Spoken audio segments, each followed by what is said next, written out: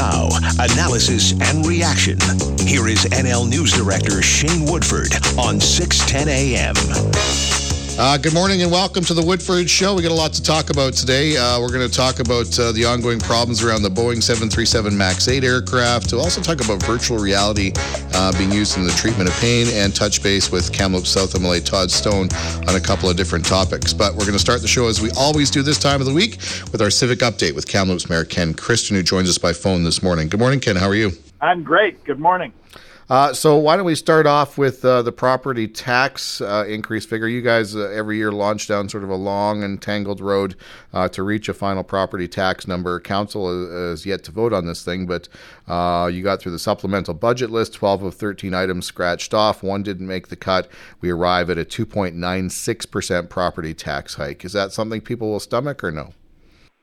Well, if you compare it with other communities of like size, I think it's pretty good, and I think it's pretty transparent the way that we've reached it. But there's obviously people in Kamloops, as in every other city, that can't afford their homes anymore, and that concerns myself and the rest of council. So we try to do what we can to keep the numbers as low as possible and still maintain the level of service that people are expecting in this city. Will there ever be a time, Ken, when that number comes down or flatlines or no? We're just looking at increases till infinity and beyond? No, the number is, we're not collecting taxes just for the sake of doing that. The number is really driven by the assessed value in the community. And some communities where there has been huge spurts in growth and a big increase in their tax roll have seen smaller increases and, in fact, decreases in taxes. Has happened in about a decade, but I know Vernon was that way at one time. And, the problem with that, though, is that you can be robbing Peter to pay Paul, and you get a lot of wild fluctuations within your tax rate. So you have to be careful, but I think that if we can keep this in the 2% range right now, we're doing pretty good with the kinds of pressures that we have on us for inflation and a lot of downloading. Now, council's got to vote on this thing. Do you anticipate any problems there? Or will this go through council with a fair amount of ease or no? Every councillor has their stamp on this in some place, and this was a joint project to build this budget with our staff, and I would be very surprised if at the 11th hour they turned it down. But anything can happen when you subject a tax increase to a vote. But, the reality is that we still have to pay police. We still have to operate fire halls. We want to run our water system. We need sanitary sewer systems. So these are things that aren't going to go away, and that's the reality of running a city, just like there's realities in running your own home. So people have to understand that the kinds of things that we're expending money on are not frivolous, and they are things that we heard from the public that they really felt that they could afford and wanted to pay for. Before we move on to other topics, the supplemental budget list, as you referred to, a lot of councillors have their fingerprints on this thing. Where are your fingerprints, and what item on the supplemental budget list or in the budget overall is one that you're really advocating for? Well, I have said before that asset management is something that I strongly believe in. I mean, the public have entrusted us with $500 million worth of public assets, and it is only responsible governance that we will plan to maintain those assets. And so that whole piece, and that's fully a 0.5% increase on our taxes this year. That is, I think, prudent. They laugh and call me the water and sewer mayor, but those are the kinds of bread and butter issues that we need to do as a municipality before we start thinking about a lot of the other nice to do things. On that supplemental budget list was some more money for the Stuart Wood conversion from what was a school to what will ideally be a cultural center. This has been a process that is taking a while. Where are we at, and are we any closer to achieving the final vision here?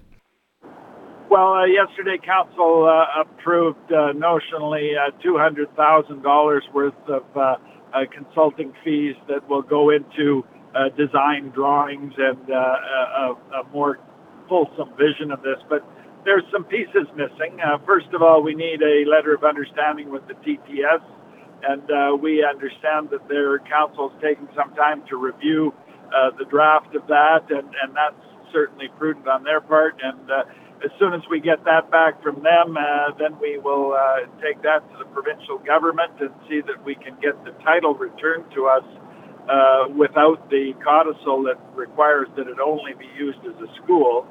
After we get that, then we would engage the consultants that we have put the money aside for now, and we will get some working drawings that we can then take to the federal and provincial governments, and in particular Heritage Canada, so that we can start to get some senior government support for this kind of initiative. And I'm excited about it. I think that this is, a true commitment between the city and the Tecumseh-Tishoguepnuk to celebrate the culture of this region. And, they have a 10,000 plus year history here, and those stories need to be told, and so do the stories in the history of the city of Kamloops. And to do that in a joint facility and celebrate everything from art to language in the same place, I think is unique and something that we should really strive for.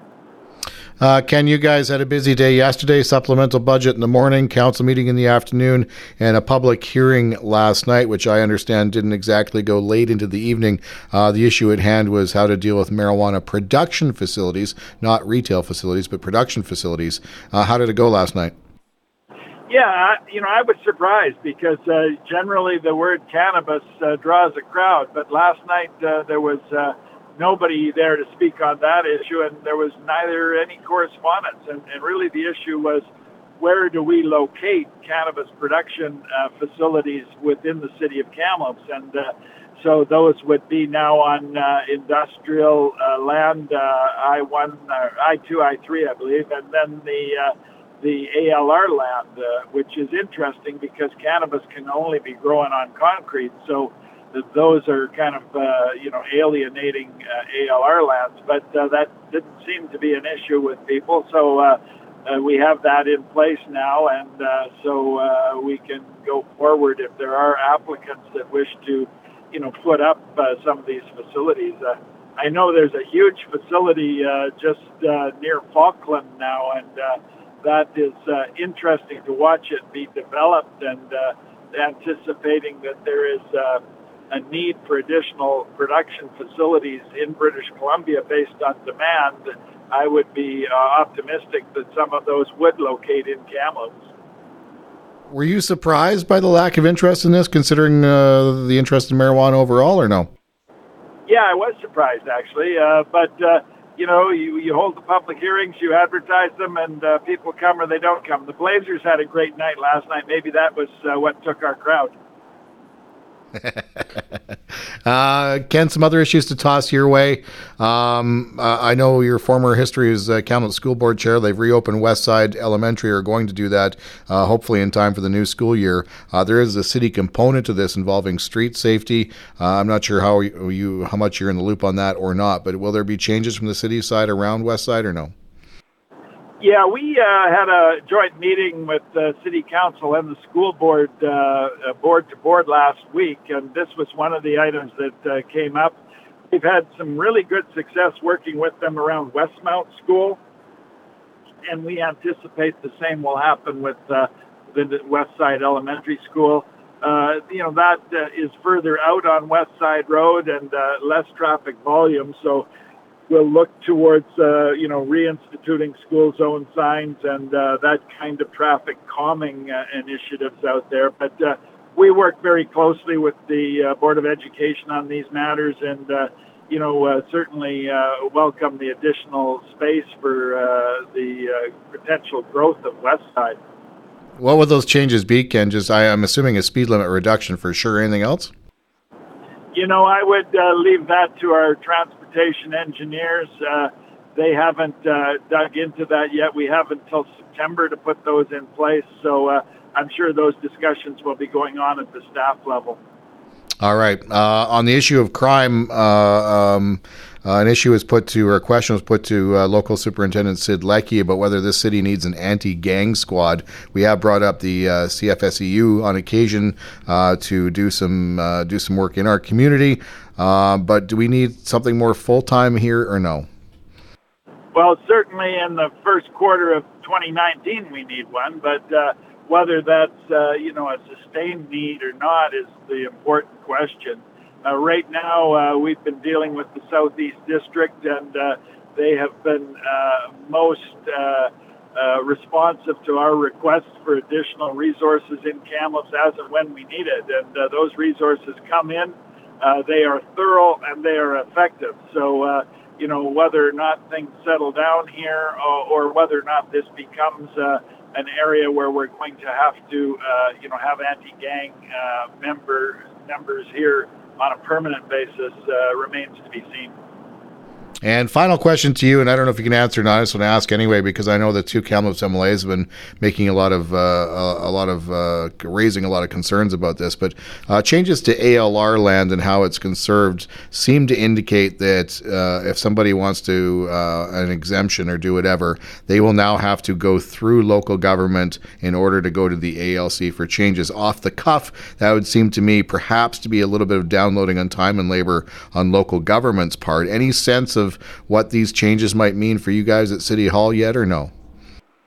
Well, I think that what they're trying to do is avoid, going through a lengthy ALR process only to find that the subdivision that the person was proposing isn't going to get approved by local government. So it's a kind of chicken and an egg situation. But I'll tell you this, the city of Kamloops does not have agrologists on staff, and we do not have the capacity to assess arable lands and agricultural potential. That's not our job. So, if they're looking for us to make a pre-screen on whether land is good for agricultural purposes, that's not in the cards, and that is clearly downloading. But I guess it remains to be seen how, we approach these things. We might just decide to send them all to the ALC or not, but it hasn't been something that's come up around council yet. Okay, but it does sound like it's something that's edging its way up on your concern list, though. Well, certainly that issue that, they would expect us to be able to, make determinations about, how suitable various pieces of property are for agricultural production. That's not municipalities' jobs. Ken, always a pleasure. I know you're busy this morning. Appreciate you taking the time to join us. Thank you for the opportunity, Shane. Okay, Ken, appreciate it. Bye. Okay, cheers, bye.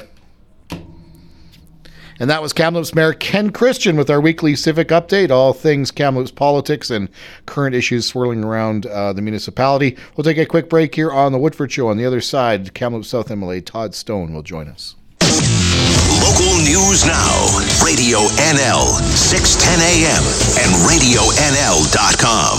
The voice of your community. You're listening to Shane Woodford on 610 AM and RadioNL.com. Good morning. Welcome back to the Woodford Show. Real pleasure to be joined in studio this morning by the MLA for Kamloops South, Todd Stone. Good morning, Todd. How are you? Good morning, Shane. I'm doing well. How are you? You can hear the rustling of the speaking notes there. I put those away right over here, right over there. All right. That's a quick change of topic. Yeah. I agree with you. Winter's over. Yeah, do you? I do. 17 by Monday. Are you kidding me? Yeah, I think that's awesome. And you're right. It does. It's like was this not the? You've lived here for long. Was this not the weirdest winter? I mean, it was November, mild. December, and January was the mildest winter I can remember. And spending 35 years in Kamloops. Yeah. We paid for it a bit in February and March, but come on, it was a pretty good winter overall. Yeah.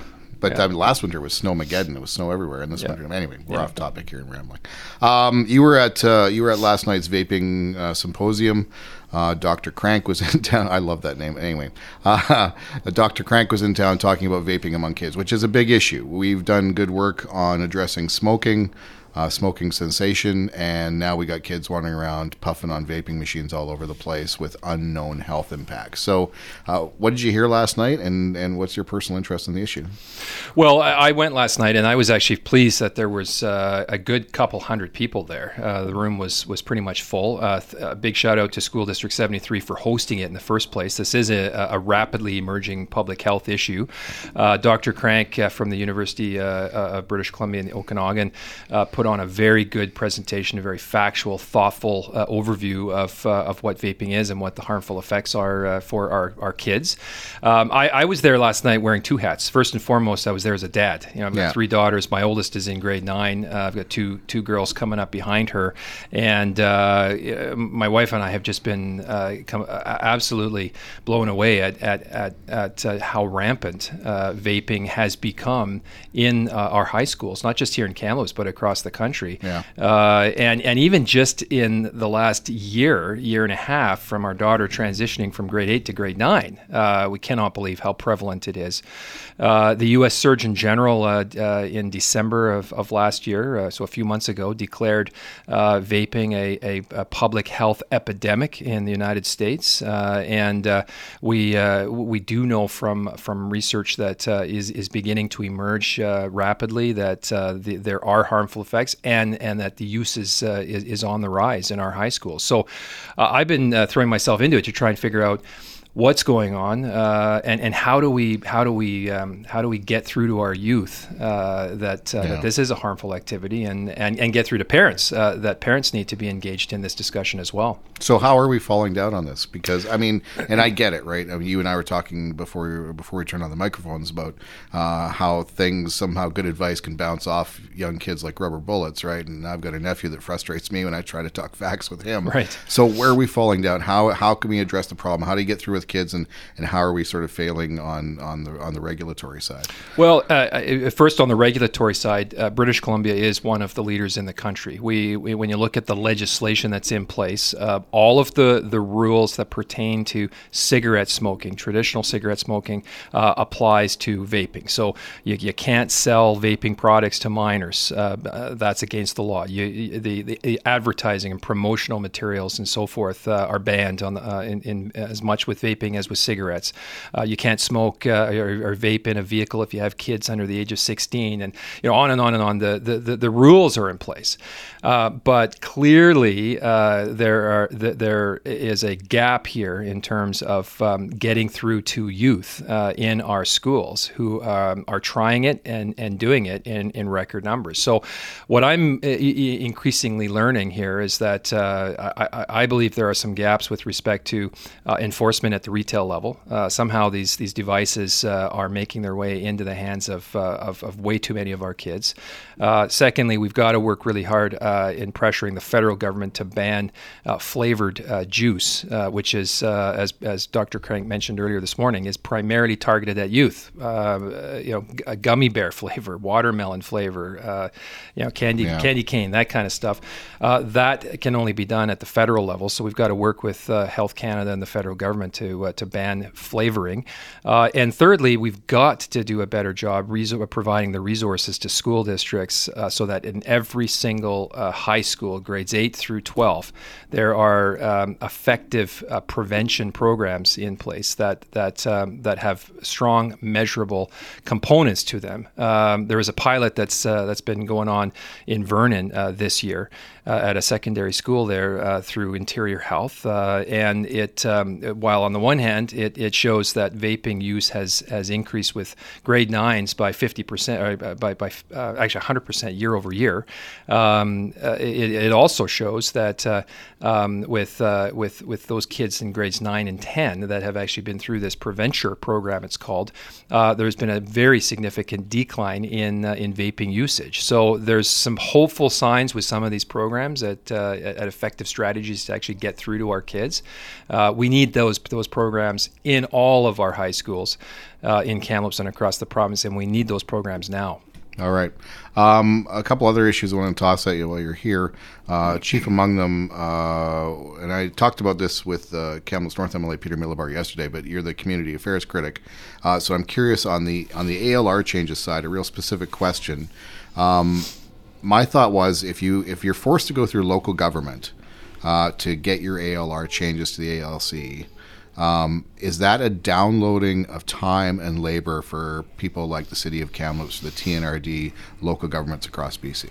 Well, I've been on the phone through this week talking with and late last week with a number of mayors and regional district elected officials. And yes, there is a very significant concern amongst locally elected officials that there's going to be a significant increase in workload that they're going to be facing as individual private landowners come forward and with a desire to exclude a portion of their property from the agricultural land reserve for whatever the reason might be, and you and I both know that exclusions typically are denied. It's very, very rare that an exclusion is actually endorsed by the ALR. But the change that's taking place really shifts the onus for championing that exclusion from the private landowner dealing directly with the agricultural land reserve. And frankly, I think property owner should have has the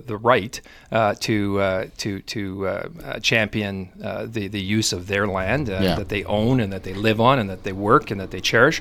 And the NDP want to shift that to local governments and expect local governments or a First Nation government to champion that exclusion application. It's absolutely outrageous, and it will result in a significant increase in workload for local governments. So yes, that would definitely be a classic definition of downloading from the provincial government to local governments. Okay.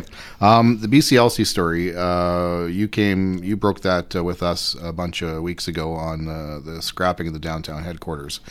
Development since on two fronts.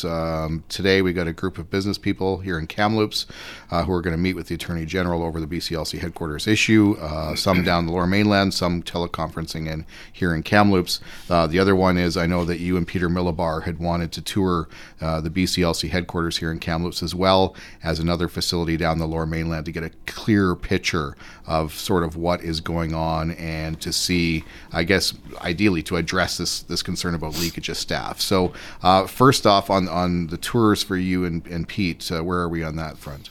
Well, I take my hat off to to BC Lotteries and the Attorney General. They have very recently granted our request for personal tours of both the BC Lotteries office in Vancouver as well as the one in Kamloops. So Peter and I will be touring those two offices. I believe we're in Vancouver, taking a look at that office on April 15th. That's a Monday, and then the following Thursday, the 18th of April, we'll be touring the BCLC office here in Kamloops. And again, we just want to see with our own eyes what actually is the truth insofar as the complement of staffing in these two buildings. We keep hearing with the Vancouver office that it's full, bursting at the seams, and then we hear the next day from a different official that no, actually it's half empty. Then we hear from somebody else, well, it's actually full, but not entirely with BCLC people. We want to get the story straight here, and of course, building upon the really good work of the dozen or so organizations from Kamloops that are heading down today to, as you mentioned, to meet with David Eby. We want to make sure that this issue is doesn't go unresolved moving forward. It wasn't so much about a new building on downtown Kamloops. It was about the 250 net new jobs which were attached to that building that are only possible because of that new building. That's important employment opportunities here in Kamloops that have been lost. So we want to understand, if there's any possibility of reversing this decision. That's why the work of these groups is so important today, and we'll follow that up with our tours on April 15th and April 18th. Do you get a sense that there may be some flex here? I don't recall in my time to see a group of civic business people get together to this level and then go from, a Kamloops, a Kelowna, Prince George, and march down to meet with anybody from the province in Vancouver over an issue like this. Will this do something, do you think? Well, at the very least, and this is what Peter and I have been saying all along, at the very least, all of us, the business community, elected officials, mayor and council, all of us need to come together and put a marker down on the table here with respect to the displeasure and the lack of support for this, the displeasure we feel and the lack of support for this, for what we believe is the wrong decision that represents a broken promise, a commitment that was made to the people of Kamloops that it has now been revoked, and we've got to put that marker down so that this provincial government understands that the community here, the people of Kamloops, are not going to be pushed around. So on one track, we're not going to let up on this. We want to reverse this decision, but on a separate track, concurrently, we want to make sure this government understands that the next time there's an issue of this magnitude they're discussed around the cabinet table, we want them to know that the people of Kamloops are not pushovers. We're not going to take it. And that's why I think it is significant that you've got 10 or 12 business leaders representing about 6,000 businesses in Kamloops heading down to Vancouver to carry exactly that message to David Eby and the NDP. Another issue that's been bubbling away that you've been talking to me about and want to kind of take public now is there something going on with the Land Titles Office here in Kamloops? What's going on here? What can you tell me? Well, we don't really know, but it sort of feels similar to the BCLC story. Peter and I have been hearing from a number of folks who are closely associated with the Land Titles Office here in Kamloops.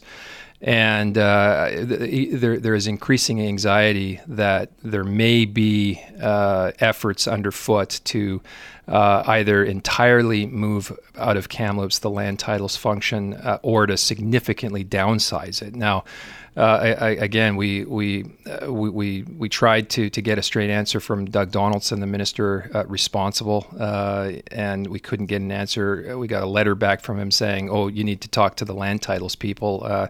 We have reached out to the land titles, the president and CEO of the Land Title Authority, and we're awaiting a response from them. But it is a bit unsettling. Again, like BCLC, and we said the weeks before that story broke, I hope that the best outcome here is that BC or the land title folks step forward and say, no, nothing going on here. The jobs that are in Kamloops in the land title office here are secure and will be here for many, many, many years to come. It doesn't feel that way at this particular moment, Shane. How many jobs are roughly, do you know? I don't know what the exact number is. Okay. I think there's several dozen, but again, these are good-paying jobs, and it's a critical function. When you talk to the legal community and you talk to the real estate community here in Kamloops, it's a critical function to have, and it's been here for decades. And it's also a function of government that we've had to fight long and hard to keep. There have been efforts by successive provincial governments over the years to move this function out and centralize in the Lower Mainland, we've got to be, again, as a community, vigilant, and if there's even the slightest hint of that taking place, we've got to push back real hard. Okay, so you're just waiting for a letter back with some You bet, yeah. Right. Okay, a couple more issues just to toss at you because you're the community affairs critic. Marijuana legal now. Developments on the financial side, we're now hearing the revenues flowing in aren't quite as high as we might have expected, which to some degree, fair enough. There's not a whole lot of stores out there and all that kind of stuff. We're not a fully fledged industry yet. But as we speak, UBCM and the province are negotiating, whatever you want to term it, about some kind of revenue taxation sharing deal. Your take on what communities should get or how that process should be unfolding? Well, our position all along has been that local communities, which bear a significant amount of the burden with this new regulatory in place, absolutely need to have a fair share of the revenues that flow from the sale of cannabis.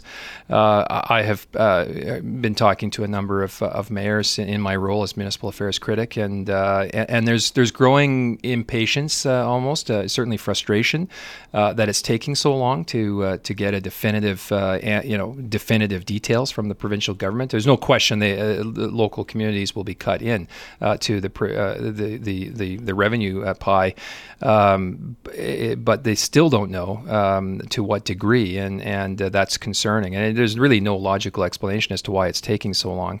But I will say to your prior point, all indications are suggesting that revenues will be significantly lower than what people had projected, even on the lower end of their projections. I think the main reason for that is I'm certainly hearing from lots of folks that the price points that have been arrived at and all the layering on of additional taxes and fees in the legal market, far higher overall cost than what you can still purchase these products from the black market. As long as that significant gap exists, I think the ultimate goal here was to try and get people out of the black market and into a legal environment. That appears not to be happening in the numbers that we were originally suggested would be the case. What's your dealer getting your stuff for? Oh, come on, man. Are we still on the air? Joking. Yeah. A final question, just because you're former Minister of Transportation, but I'm just sort of curious. Federally, of course, we have this SNC-Lavalin link controversy with the Prime Minister's office and all that kind of stuff. With the Patella Bridge project, which you were involved with to some degree in your ministry before the change of government, SNC-Lavalin has come on as one of the final several bidders for the new Patella Bridge. Just totally out of curiosity, in your mind, is that fair enough that they're free to bid and to do the thing? Should the government, rule them out? How would you tackle that? Well, I think we have to separate, kind of our emotions on this issue from reason. I don't think that it would be lawful to cut them out of provincial infrastructure projects. One could try to do that, and I would suspect would be hit with a pretty significant lawsuit. It's the taxpayers that would be hit with that bill. There's no question this company has got a very, very lengthy and questionable history, a patchwork of poor, terrible decisions that spanning many countries and all the rest of it. That's all being dealt with in federal jurisdiction, and if a trial does proceed at the federal level and they are found guilty, they are potentially subject to being banned from federal infrastructure projects for 10 years. That doesn't apply to provincial infrastructure projects, and I while there may be some that might think that that's worthy of conversation, I'm not entirely certain that would be lawful. So we'll see how this unfolds. Perfect stuff. Todd, always a pleasure. Thank you. Thanks, Shane. Have a great day. That was the MLA for Kamloops South, Todd Stone. We'll take a quick break to the bottom of the hour here on Radio NL. On the other side, we'll talk about virtual reality and chronic pain. Radio NL, RadioNL.com. Local news now. Your opinion. Call or text 250-374-5345. Find us on Facebook or on Twitter @Radio NL News. This is Shane Woodford on RadioNL.com. Good morning. Welcome back to the Woodford Show. Interesting topic to discuss now. We all are aware of the takeoff of virtual reality, and it appears that the aspects or the ways that it can be used seem to surpass just casual entertainment. Real pleasure to be joined on the program now by the Associate Nursing Professor at UBC, Dr. Bernie Garrett. Good morning, Bernie. How are you? Good morning. Fine, thanks. Well, I wanted to bring you on because this is a fascinating topic. About 6 million Canadians suffer from various forms of chronic pain for various and differing reasons. And it seems there's been some work here where virtual reality can play a role in alleviating that chronic pain, which leads to the question, how? Yeah, absolutely. Virtual reality has been used for quite a while with acute pain, where it's used, for example, with patients undergoing dressing changes for burns, which are quite painful, where they've used virtual reality with good results to reduce the pain. So we've been exploring using it with chronic pain patients, and particularly it seems to work because it is a very powerful form of distraction and distracts the brain away from the pain quite considerably. Is this an environment thing? And by that I mean, is this for people who are in a hospital or in a setting where their mind needs to be occupied, as opposed to, I don't know what the difference would be between putting on a virtual reality headset and undergoing whatever you guys have in there to, say, going for an interesting hike or something? Yeah, it actually works at a number of different levels. It can be used in hospitals or clinics, or we're doing our research actually in people's homes where they're taking VR headsets and equipment home and using it in their own homes. And what we've found is that the environments that work best for people vary quite considerably. Generally, they're in two camps. People either find good results with problem-solving, what we call cognitive activities, where they're actually having to solve puzzles in virtual reality, or the other type of people that prefer something different are people who prefer sort of meditative, inward, reflective type experiences. But they both seem to work because VR gives you this sense of what we call presence, of being somewhere else in a different world, and that is a very powerful form of distraction, much more so than, say, watching a video, reading a book, or listening to music.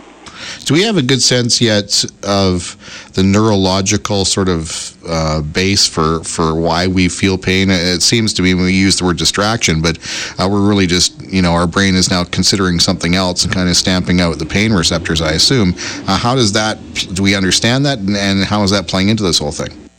Well, we don't really understand that, and that's sort of the million-dollar question that pain researchers have been working on for quite, a number of years, is how exactly pain is mediated in the brain. But we do know a number of things, that the brain has a very powerful effect on how we perceive pain.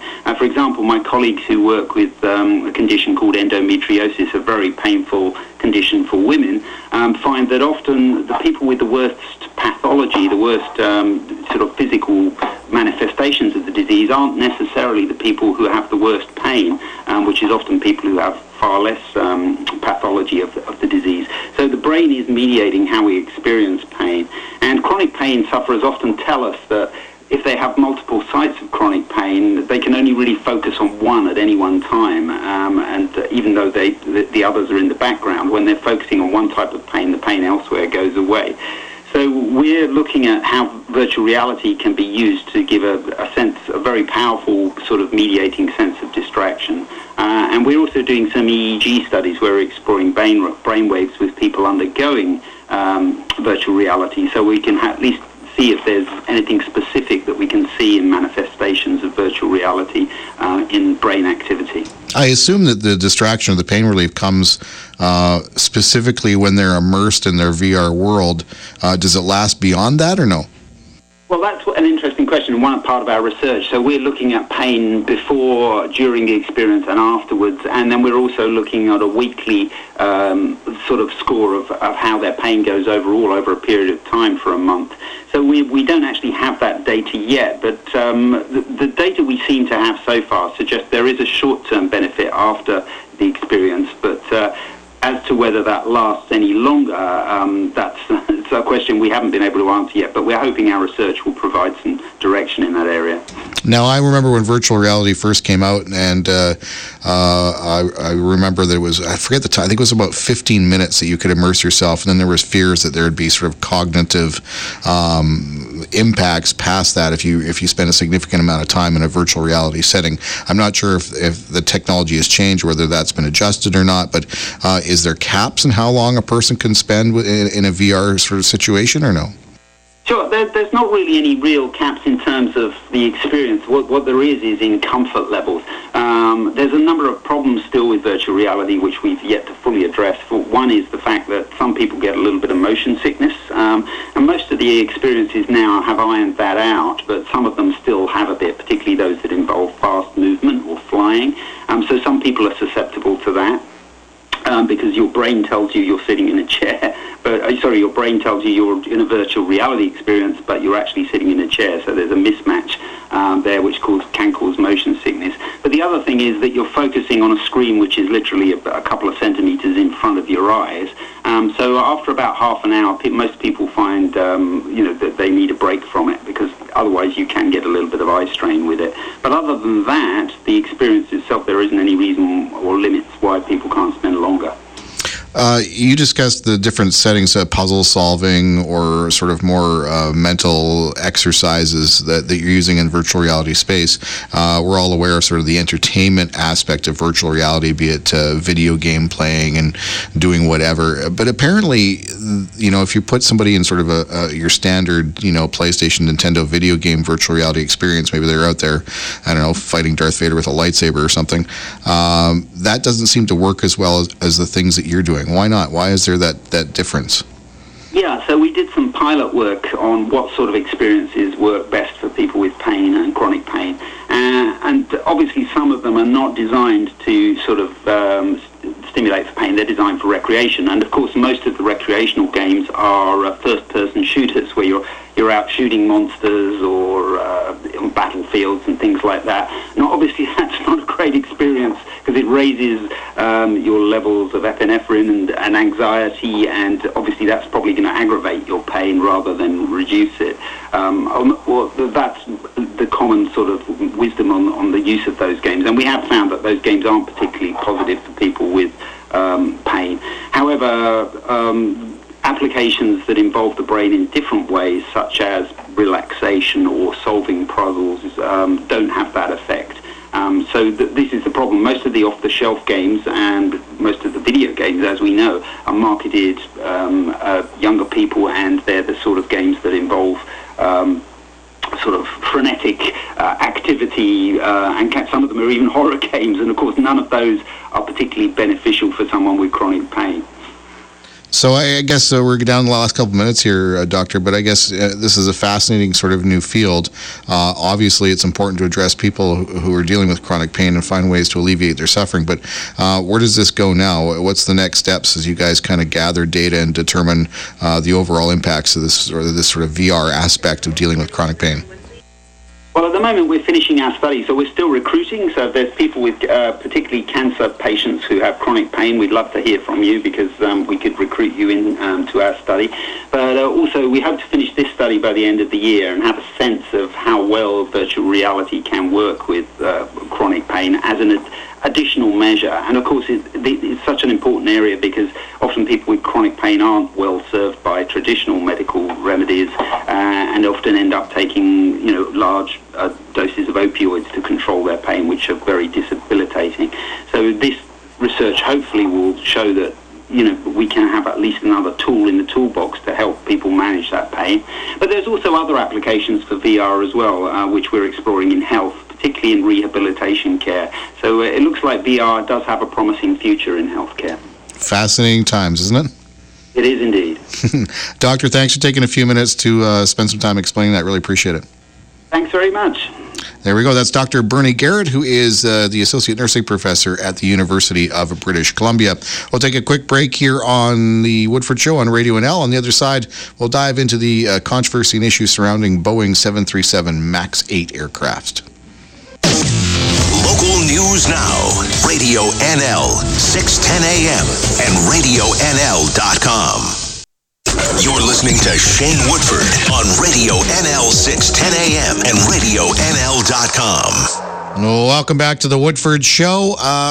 We're going to dive into the issue around the Boeing 737 MAX 8 aircraft, but the interview you're going to listen to next with Dr. Carl Moore was recorded a little earlier this morning prior to Federal Transportation Minister Marc Garneau ordering the grounding of all Boeing 737 MAX 8 aircraft, which is having a ripple effect out, which will continue throughout the day as far as news stories and headlines. So just want to keep that in mind and frame the interview so you know that up front. So without further ado, here's my conversation with Dr. Carl Moore, who is the McGill University's Desautels Faculty of Management professor on the Boeing MAX 8 controversy. Good morning, Carl. How are you? Not bad, and yourself? Yeah, I am very well.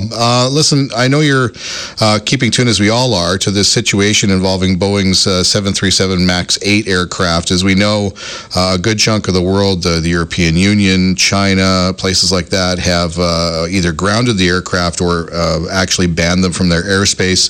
The FAA in the States is kind of hedging their bet, saying, well, listen, we're going to take our time with this. There's no real reason to ground anything yet. And we're waiting this morning for Canada's Canada's transportation minister, who is supposed to have a news conference this morning, has since been delayed to clarify the Canadian position. But so far, we aren't grounding the planes here. From a business perspective, I know Boeing's taking a shellacking on the stock exchange on this thing, but as this plays out, what's your sort of observation?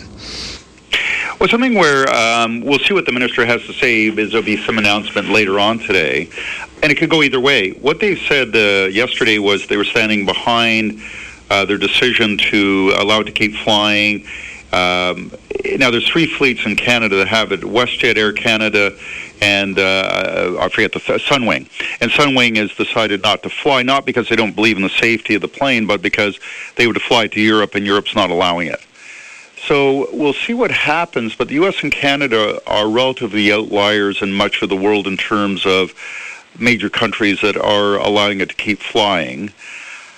They have the black boxes. They're listening to that now. It takes weeks or months to sort out the reason for a crash, but they're clearly looking to see if it's similar to the Indonesian crash about 4 months ago, to see if it was the same cause. Because if it is, that makes it even more urgent to take action. If it's another reason, pilot error and that sort of thing, then it calms things down a bit.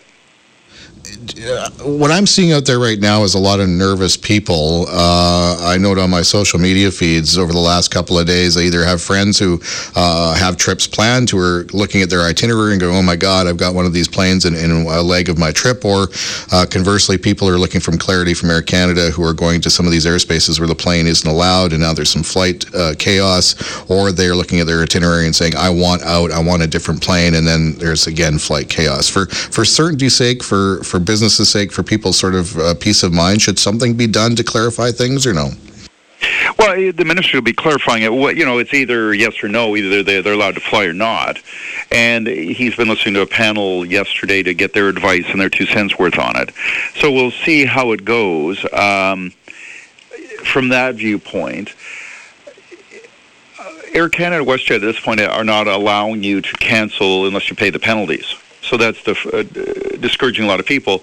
I flew in Monday from Hong Kong with about 35 of my students. We flew on from Toronto to Montreal, and I checked to see what kind of plane it was. But I'd be happy for the students that I'd be on MAX 8 in Canada or the U.S., because the kind of issue that they've had with an Indonesian plane is one that Canadian pilots and American pilots would be comfortable dealing with because of the kind of flying experience they often have. But you look in the high-growth markets, particularly in Asia, they've been pressing people into service as pilots that don't have the kind of experience that is required typically in Canada or the U.S. And so it's more of an issue in those countries from a viewpoint of the pilots dealing with any issues that might come along.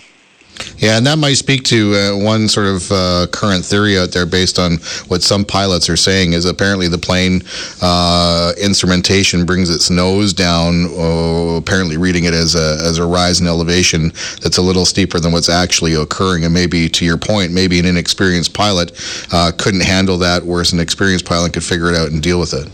Well, something where, a lot of pilots in Canada would be private plane pilots, so would spend a couple thousand hours flying, and so would practice stalls and things like that. So when something like a stall came along, they would be able to deal with it because they've done it a number of times in the past.